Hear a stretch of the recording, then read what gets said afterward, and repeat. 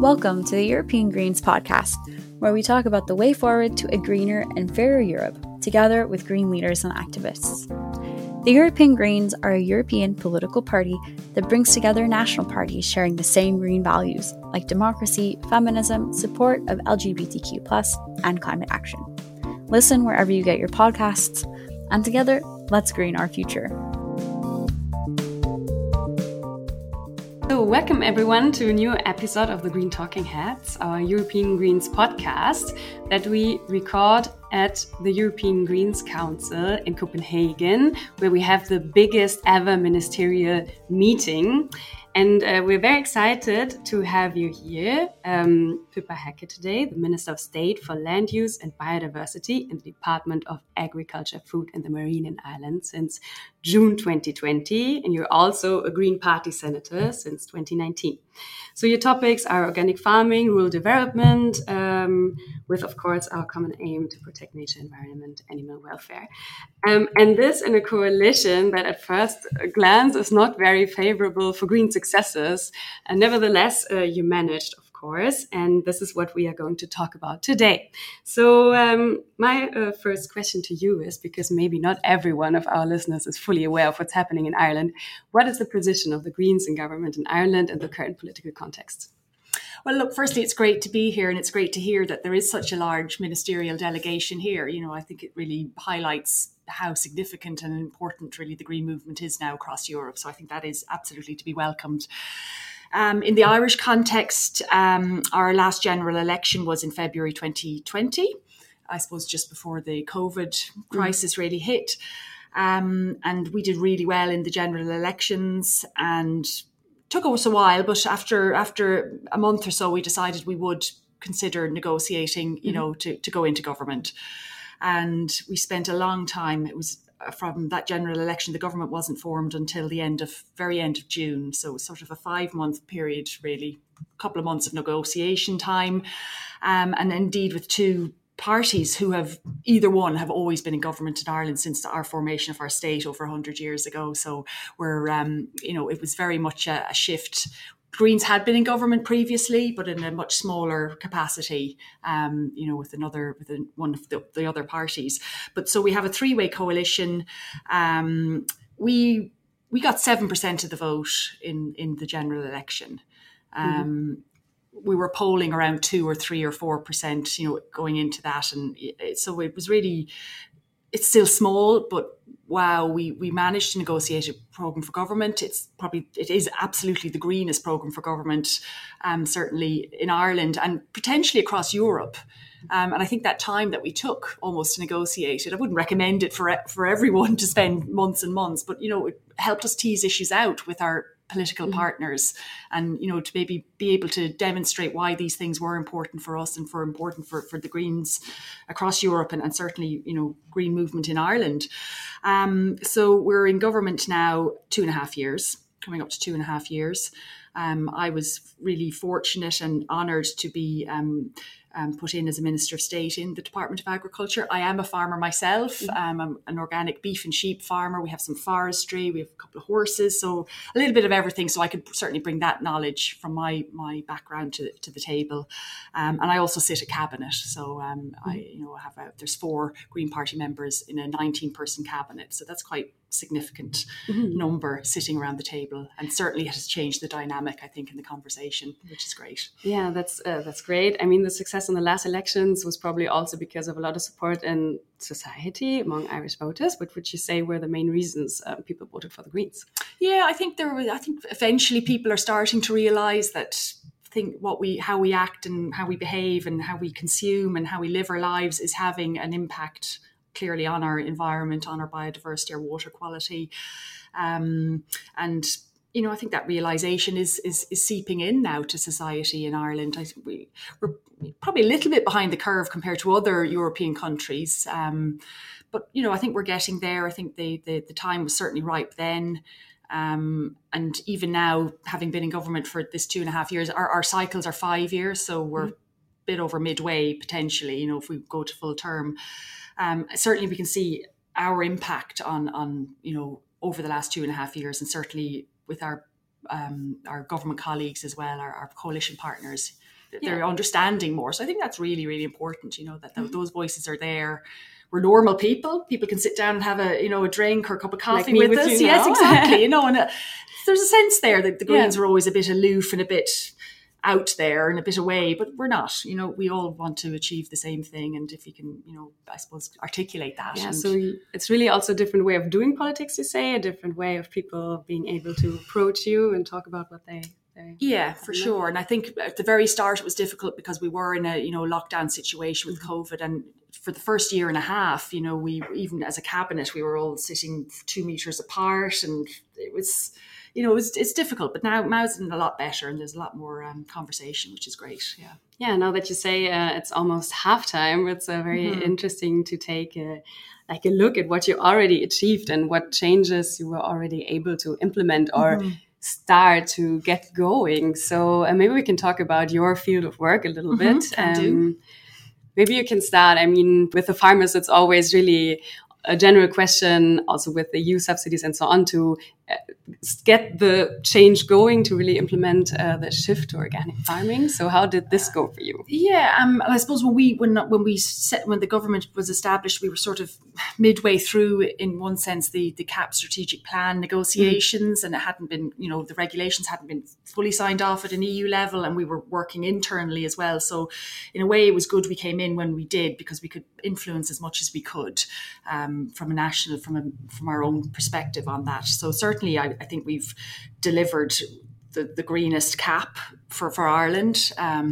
It's not all there, but I think we've certainly seen a shift in terms of, for example, organic farming. It's only at 2% in Ireland, thereabouts, way below most European countries and certainly the EU average. And we have now a commitment to get it to 7.5% by the end of the next CAP round. So that's the next 5 years. People might think that's not particularly ambitious. It is ambitious for Ireland to make that move. We've certainly seen a shift in attitudes, certainly among farmers as well. Look, the crisis in Ukraine and the increase in fertilizer prices has certainly had an impact on that, and farmers are thinking about their input costs. So that, in one sense, has been sort of useful. But certainly elements such as results-based payment models. So farmers, are paid on a result rather than an action. That has been a big, and we push hard for that, certainly within our own CAP. And there's a number of other elements there, certainly around the eco scheme payments as well in the Pillar 1, associated with the direct payments. But beyond that, aspects like forestry in Ireland are challenging as well. Again, Ireland is at one of the lowest areas of forestry cover. It's 11.6%. And we're way behind other countries. We don't have that cultural connection with forestry. 7,000 years ago, we were 90% covered in trees, but at this turn of the last century, we were at 1%. So we're trying to, that's a significant part of our climate action plan. And I suppose actually it's important to say we passed a really robust and ambitious climate act in Ireland at the end of last year. And that has been significant because that now sets in stone what we have to do. We've committed now to, in legislation to reduce our emissions.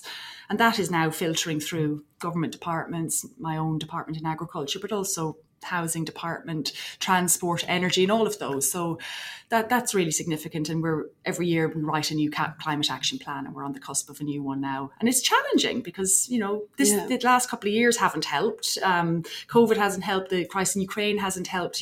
People's focus goes very much on cost of living crises, and we're still trying to keep the environmental agenda, if you like, to the fore. But it's I think we've really delivered a lot of things. We made, in terms of even an example for like dealing with the cost of living crisis over the last number of months, we reduced public transport costs by 20% for, across the board. And that's been, people are now taking the train when they may not have never taken the train. So we are seeing those sort of shifts. So whatever we can do, I think, to deal with this immediate crisis, whether it's cost of living or energy crisis, as long as it has some sort of long-term beneficial effect, then I think we're well placed to deliver on that. Yeah, it's really impressive how you then in this government managed really to push for this paradigm shift and actually really managed to have this green agenda and to push it through, and also to get farmers on board. So I think this is, that's really impressive. And maybe you can say a few words more about the Climate Act, because I think this is really interesting. I think it tackles probably a lot of policy fields. Mm-hmm. Well, I suppose crucial to its delivery or its implementation is our climate action plan, which, as I said, we create a new one every year. It will have hundreds of actions in there, across the departments, all the departments across government. Obviously, there's significant ones in there. For agriculture, the three main agriculture, transport, energy are always there at the top. But also what's, I suppose, become more apparent in recent times is the impact of our built environment. The construction sector is a massive emitter in Ireland, almost on a par with agriculture, yet the focus is always on agriculture, transport and energy, and construction sort of largely gets ignored. And through my remit as the minister responsible for forestry, there's a connection between the forests we plant and the wood we produce and the end use of it. And we produce quite a lot of timber in Ireland, but we export most of it mainly to the UK. And we don't tend to build so many, wooden homes or timber structured homes in Ireland. And certainly it's apparent that there are regulatory barriers to that. We have fire regulations that don't allow us to do it. But you look at a country like Scotland in the UK, and they've like 80% of their homes are timber frame, whereas in Ireland it's about 24%, and we're sort of similar in the sense that we would want similar things from our homes, they'd be warm and airtight and waterproof and all of these issues and fireproof, but we're seeing barriers there. So across the board, I think that's where we're going to see actions in our climate action plan that will deal with all of those different sectors. And of course, there are overlaps in between, but it's ambitious. We agreed sectoral targets as well during the summer.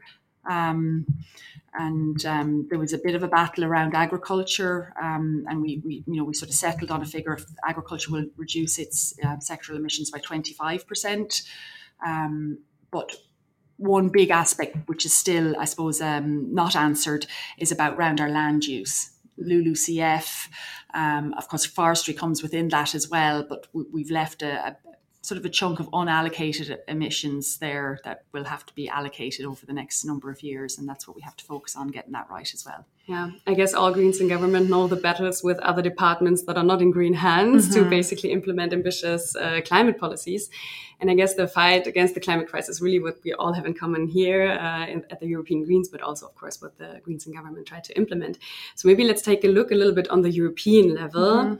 Where do you see common approaches and good ways for cooperation with other Greens in government? What exists already? What would you need? What do you want to see or want to push forward? Well, I've just actually come out of a sort of a get-to-know-you meeting with European Green MPs and colleagues on pesticide use, for example. And, we do have a sustainable pesticide use directive. We have commitments in the Green Deal to halve our pesticide use. And that was really interesting because, different countries have a different perspective on this. And I think certainly at the moment, the sense is that, we need to be somewhat pragmatic here. We need to, we hear it all the time, like bringing people along with us. But if we don't have, if people don't see the purpose of what we want to achieve, then they will just say, why should we do this? No, we're not doing this. So I think we do need to certainly think about how we message certain elements of what we believe in as Greens. And I think we can do that really well. And certainly, I learned a lot from that meeting, even just from because it's something I wouldn't be entirely over in terms of at the EU level, certainly within my own country. So I think meetings are really important, and maybe we don't have enough of them at a government, ministerial to ministerial level. I know there's a lot of policy meetings maybe underneath, but at the end of the day, it's the politics and the Greens in government that will deliver. Here's an interesting account I heard from a colleague of mine who spent years, like 6 or 10 years in the NGO sector. And he said, in Ireland, this was, and he has said, like, in the first 6 months in government, the Greens in Ireland delivered more than he ever saw delivered in 6 or 7 years in the NGO sector. So I mean, activism is absolutely important, but at the end of the day, it's politics that change things. It's politics that help bring about behavioural change in people. So I suppose it's really important to have those Green MPs and MEPs and TDs in Ireland, they're called, and ministers around the table, because that's where the real effectual change happens. With the blessing, of course, if you're in a coalition government, because you've agreed a strong, solid programme for government, and that's the policy we're following at the moment in Ireland. So I think really keep that going, keep everyone aligned with that, and I suppose a challenge ahead is potentially us retaining our seats, us retaining our, trying to stay in government, retaining our relevance to the electorate. And I think that's why we have to be careful in one sense about how we message things, that people actually think, yes, well, that green message is going to improve my life. Yeah. That's what it's all about. Absolutely. We really have to take care that there's basically no backlash after Greens are no longer in government, and every achievement is just then taken back again. So what's your view towards what's happening in Brussels? So really towards Brussels politics, what's happening at the council, in the parliament? How are you personally following it? How do you try to influence it? How does it influence your work? And maybe also where are there new connection points between Greens? Mm-hmm. Well, I suppose from an Irish context, we have 2 Green MEPs, which was actually quite remarkable. So, having 2, we've got Kieran Cuff and we've Grace O'Sullivan. I think through them and through the wider European Greens network, that's useful. I think the other way around, particularly from an Irish context, and just the way Ireland is, I mean, it's a small country, but we rarely do things unilaterally. We need that direction. So we need that real strong, I suppose, I keep saying pragmatic, but I mean it, pragmatic green voice from Europe to say, to drive the European agenda, because, once it's European regulation or directive or whatever, then it helps us move on those issues. Because otherwise we're a little bit on an uphill battle if we're trying to change something sort of unilaterally in Ireland, as just its own member state. We haven't been marvellously successful, I suppose, over the years with that. It might be different now over the next couple of years with the Greens there, but I think that, there's an awful lot we can get from Brussels. When Brussels tells us to do something, that arms us, and we like that. Yeah, as you said, that the multilateral approach is especially important for Ireland. Do you really notice the benefits of having other Greens in government? Mm-hmm. Oh, absolutely, and certainly there's lots we can learn from that. And there's different challenges, because we're all in coalition governments to different, with different ideologies, and in one sense, initially going into ours, I mean, our 2 coalition partners, Fine Gael and Fianna Fáil, would probably consider themselves sort of centre-right, centrist. They'd use the word centrist a lot, and in a way, we're grateful for that. We don't have that really hard right-wing political movement yet in Ireland. We might do among some individual politicians. So, if we can keep them on the centre ground, it's going to be useful to us. And I think they see that too. They see this is where the direction of travel is going. This is where the EU is going. This is where we need to nail this down.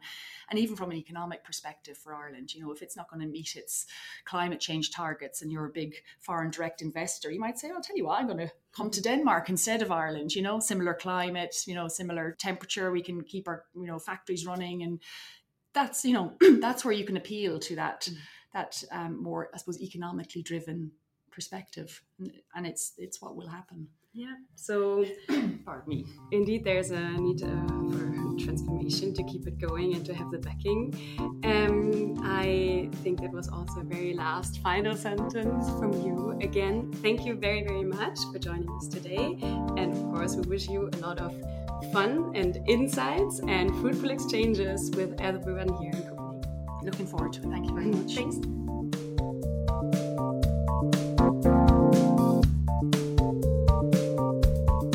I have the pleasure of interviewing Georges Riquier this morning, Deputy Prime Minister and Minister of Mobility in Belgium. Welcome.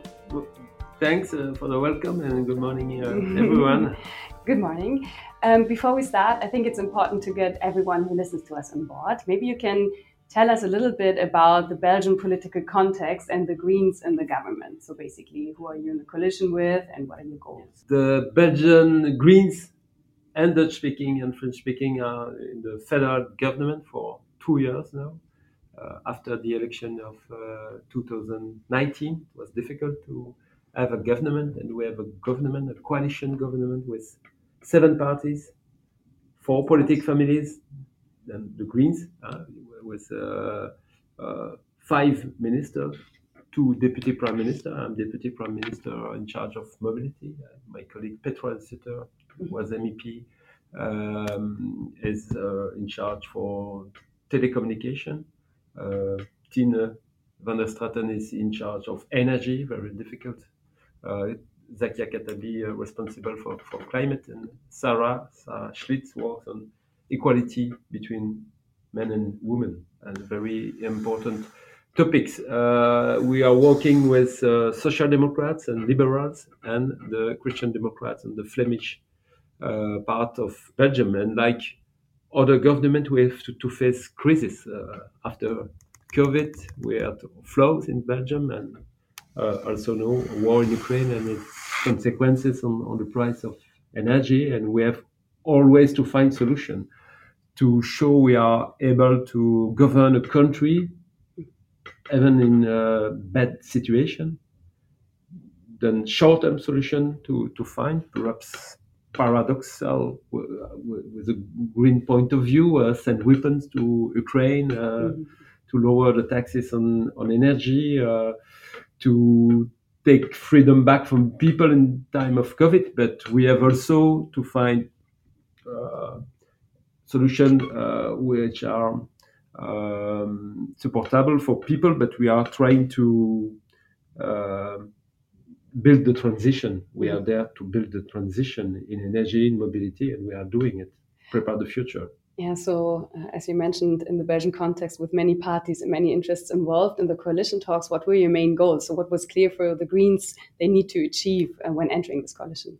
Yeah, we are not in a government to be in a government. We are in a government to change our country, and our main subject is transition. Our prime minister, which is with the liberal, says it's the greenest government that we received in Belgium. But you agree?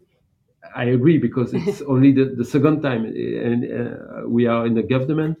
This one, it's still greener than the first one. It was in 2000. But you can also always do better. But yes, we are the greenest government in Belgium for forever, and we are working to concretize what in our government agreement is. We are working on renewable energy. We didn't invest so many euros in renewable energy, in hydrogen. As I am responsible for mobility, we are refinancing our railways. We will give till the end of the year the direct award to SNCB, or historical company. We are working at European level in each council for a greener Europe also, and we are trying to have more rights for people in difficulties, to let nobody in bad situation, and to find solution for everyone, and also to have new legislation, right to vote until 16 for the European election, ecocide in our penal code, feminicide, better protection to women. It's all things you are doing in the government, not always easy in the circumstances, and we have not only friends and in the government and in the opposition, but we are going in a good direction, I think. Yeah, this is interesting. So how do you manage to basically push the many successes you just listed through with your coalition partners? Because indeed, it looks like you have a lot already achieved. we have to do better. It's not finished. We are working till 24. It's not so easy because of the circumstances. The budget are very crap with the situation. We had to help people with COVID. It cost a lot of money. The situation on energy ask us to help the people. Then we have too little capacity to invest, but Europe helps us with the Green Deal, and we try to do the best. We have now to find the good rhythm. I received 2 billion for the future of the railway. I ask it more, but we have to do with the middles we receive, and it's not so easy because our colleagues don't want us to win and to reach our goals, but it's like in a coalition. I think we receive respect. We have to fight.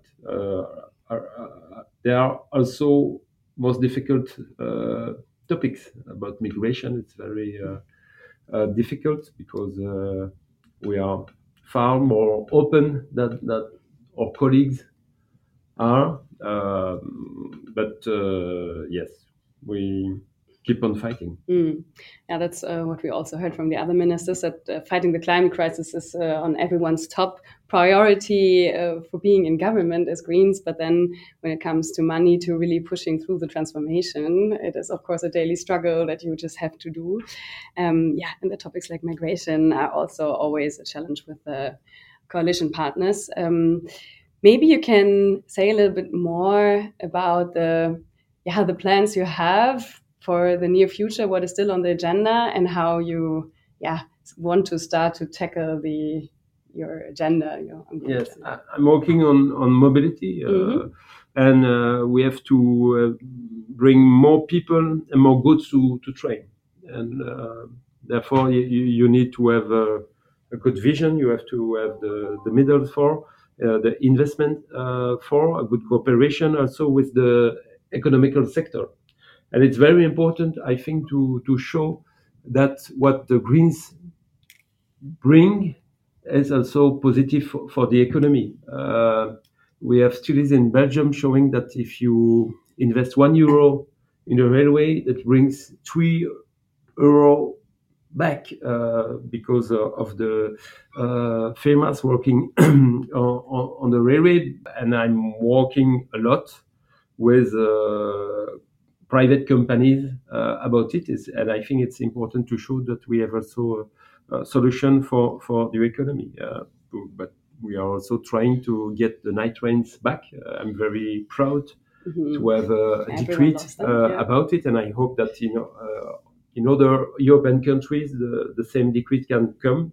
The companies which are running night trains will be free of charge in Belgium for their energy and for the cost of the past that they have to reserve.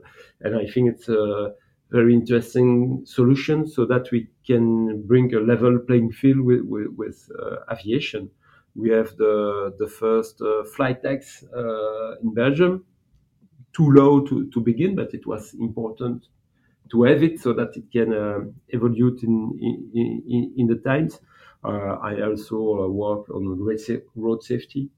Too much place for the cars in our society, riding too fast, and we have to find solution, and also to push the bike as a mobility solution. We have the first federal plan for the bike. I hope to make 24 European year of bike. It's something I push. I know a majority of countries who are with us for this goal. I hope to convince the Commission. But I say to all my colleagues, we have to do something about bikes. And my colleagues, Minister of Interior, responsible for police, says yes, we will put more policemen on bike. It's also a way to have a more a police which is nearer to the people. We are trying to find solution against bike theft, which is a huge problem for people, because if you have an e-bike, it's very expensive and you don't want it to be stolen. And I work to put also more bikes on the train more easily. Take your bike on the train, but you have to make move years and years of conservatism, and we are there only for 2 years, and it takes time, but we are in the good direction. Yeah, I also currently live in Belgium, and I have to say it's amazing. You can witness the change in mobility. So how it is changing, it's not perfect yet, but it's really ongoing. And I'm, especially in the field of transport, very impressed. And also have to commute between Berlin and Brussels by train, so I can say compared to Deutsche Bahn, all is super good. Yes, but we have to do better. Better. So you mentioned the night trains, and I can say, I think I speak for the entire Green family. We love night trains. So it's really cool. That's a project. Maybe you can use this as an example to basically demonstrate how you also work with European colleagues on this. Yeah, I've we are 4 Green Ministers of Mobility. I hope a fifth one with Denmark. And before each council, we speak together with François Bosch from Luxembourg, with Leonor from Austria, the mother of the back of the night train. Very wonderful colleagues, with Iman from Ireland, and we try also to have good relationship with other ministers, not Greens but Greens compatible, so that we can have more impact on the decision were in discussion in the European Council. And we try also to put new topics on the agenda. It's also interesting to push the Commission. For example, we have a council Monday in Brussels, and we have a point about aviation with our French colleague, which not a Green, but who thinks that short distance flights are a bit of a problem, and I deal that. And how can we avoid at European level to short flights, also private flights? How can we take decision? Taxes? How can we forbid such a flight?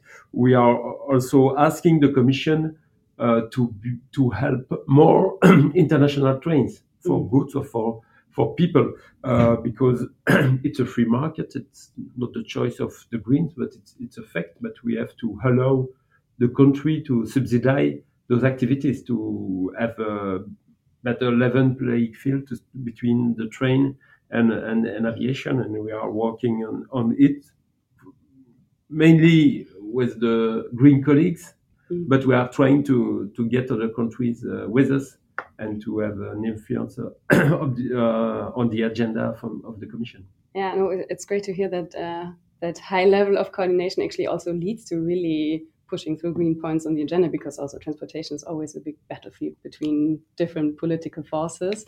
And I would imagine that especially in the field of transportation, it's especially necessary to coordinate in the case of Belgium, because I guess a lot of people need to pass through by train. So do you also look like what colleagues are doing in other member states, to also look what are the best practices on national level? And do you have a regular exchange on this, how to move forward with the green agenda? Yes, it's very important to see what good works in other countries. The €9 ticket in Germany on the pressure of the Greens.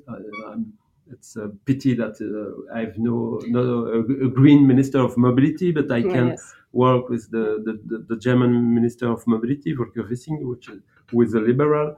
No, the climate ticket in Austria, and we are trying to identify the best solution. And I came here in Copenhagen with my decree about night trains, and I gave it to everyone, so that if you are in the position of, if you are in a government, you can say, oh, interesting what the Belgium are doing.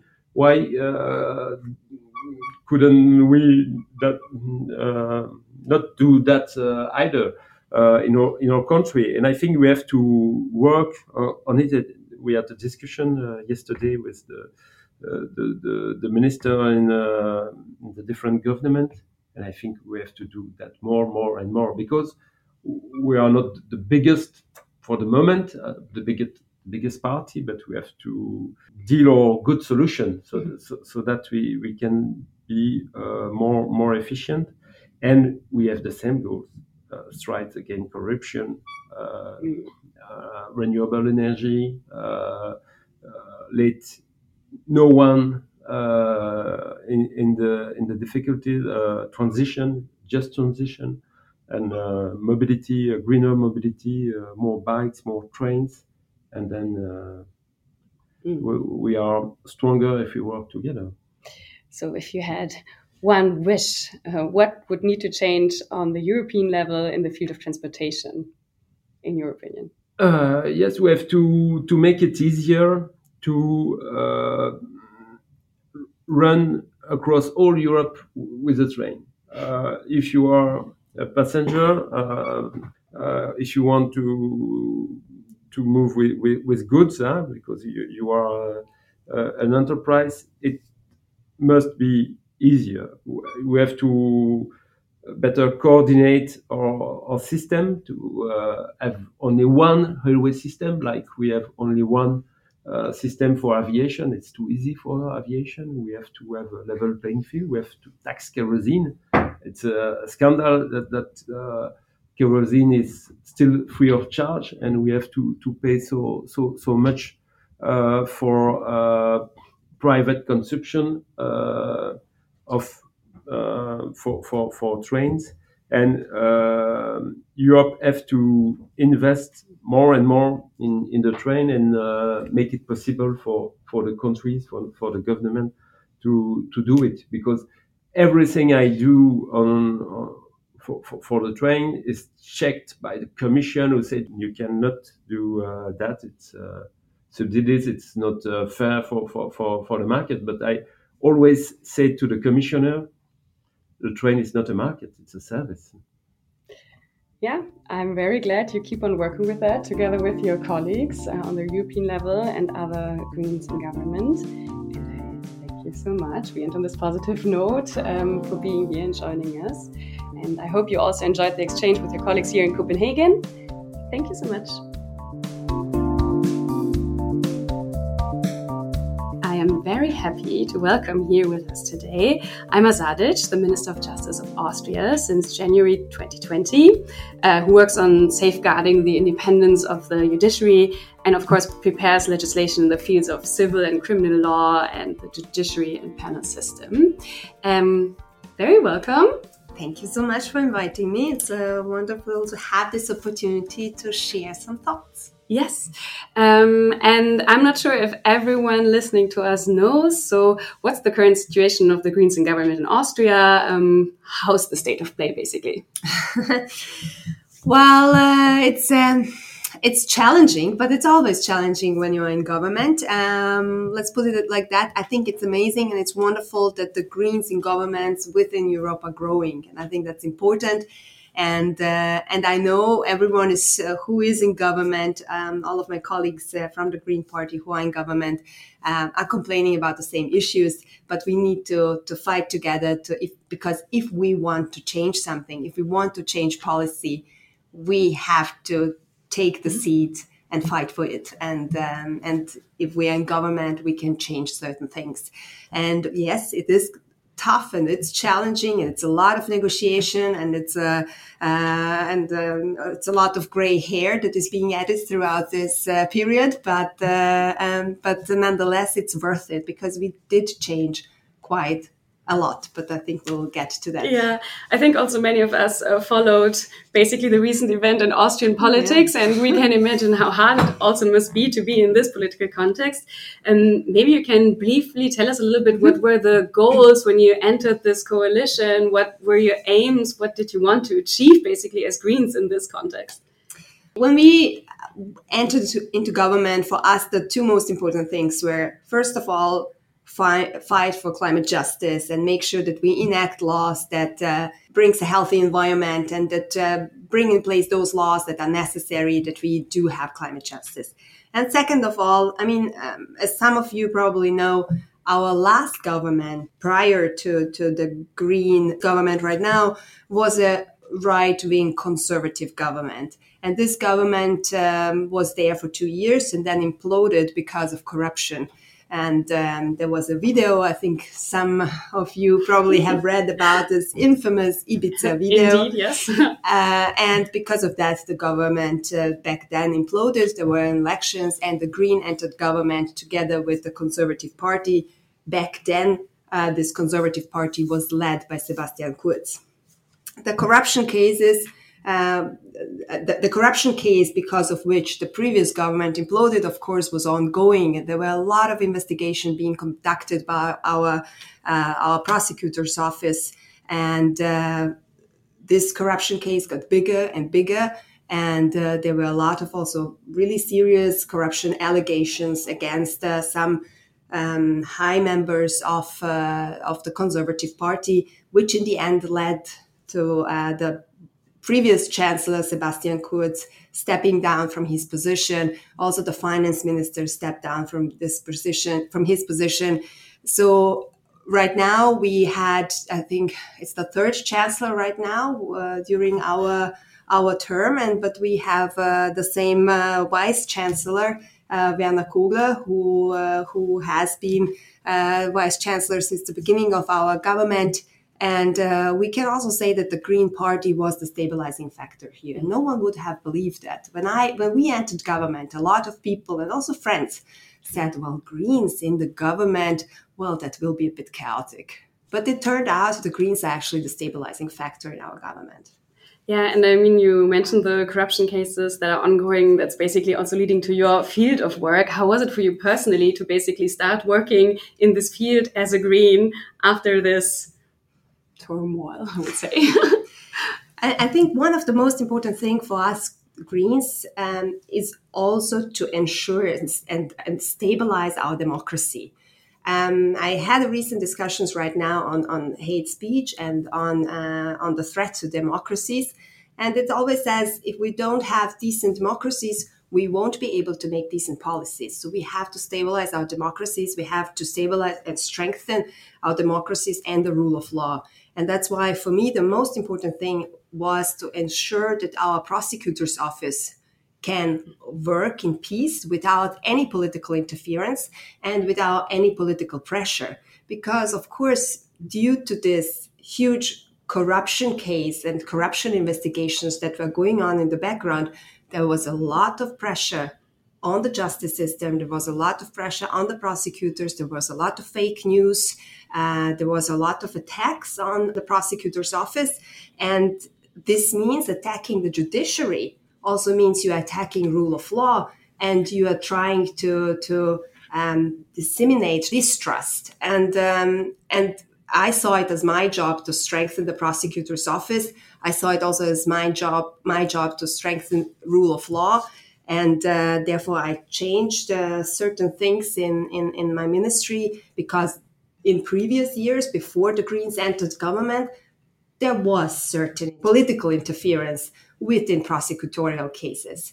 And that's why also some high members of the judiciary were suspended. When I entered office, I found that in particular the judiciary had lacked a lot of resources. We had I had alarming briefings on how the prosecutor's office did not have enough money, the judges, and so on. And if we want our rule of law and democracy to work, we need to have an independent judiciary. We need to have a judiciary that has enough resources to speak justice. And that's why one of my first big goals was to ensure that we have enough funding for our justice system. And the second thing is to fight corruption. I mean, because of the previous allegations and those cases that we have, people in Austria are losing trust in government, and then therefore they are also losing trust in democracy. And this is big, and that's why we need to fight corruption, because corruption at the very end is endangering democracy. And why is it endangering democracy? Because democracy promises all that everyone has the same vote and everyone can change laws in the same way. But if we have corruption, it says that one person or a small few people can change laws because they have more power or because they have more money. And this is endangering the promise of democracy. And this is why people, in particular young people, start to feel that they are not being represented. Mm-hmm. And fighting corruption, fighting in particular for this, that everyone has the same right, that everyone should be treated equal and should be able to change the laws equally, is something that strengthens the trust in democracy. Absolutely. And I mean, it's the core European value to defend democracy, to defend the rule of law. And yeah, not only in Austria, as you know, it's really something that we all have in common, this fight. Also, what we learned this weekend, how much Greens actually can achieve, although the circumstances are not very favorable. Maybe you can give us one example of how basically you have to overcome barriers, how you manage to push things through, to basically, we always say, punch above our weight, to basically actually make a change in government. I mean, it's always tough negotiations, and it's always difficult because, of course, if you're in a government and if you're in a coalition party, the party you are in coalition with also needs some wins, but also we as the Green Party need some wins, and if we manage to focus our strength on certain things that are relevant to us in a policy sense, then we will achieve that. And I mean, as you probably know, we only have 4 Green ministers in the coalition and 7 or 8 conservative ministers. So if we want to achieve something, we need to focus all our energy on that. And we did achieve a lot of things, in particular with regard to in the climate field, but also in the transparency field and strengthening the rule of law field. I just want to mention one thing, and this is also the CO2 pricing, because we finally managed also to convince our coalition partner that it is important to put the price tag on things that are endangering our future, on things that are endangering our climate, and we need a fair price for that. Mm-hmm. It cannot be the things that are being transported from the other end of the world cost less money than, for example, the things produced in Austria or within Europe. Yeah, that's also, no matter who you talk to, all Greens in government always say climate crisis, fighting the climate crisis has the highest priority. And this is also what we always fight for against everyone else in our own cabinet. And I think this is always really great to hear. Because, of course, also what we do here is we talk to each other, we build alliances, we try to influence things. Also on the rule of law that you mentioned. Could you maybe explain a little bit how you try to use this Green in Government's alliance for your work? I think meetings like this are very valuable because this is where we all come together and can exchange our views and experiences. And most of all, the views and experiences other Green ministers have are very much the same nature. And that's why sharing best practices, sharing experiences, and how we dealt with all of that is very important. And that's why I think we should have more meetings like this.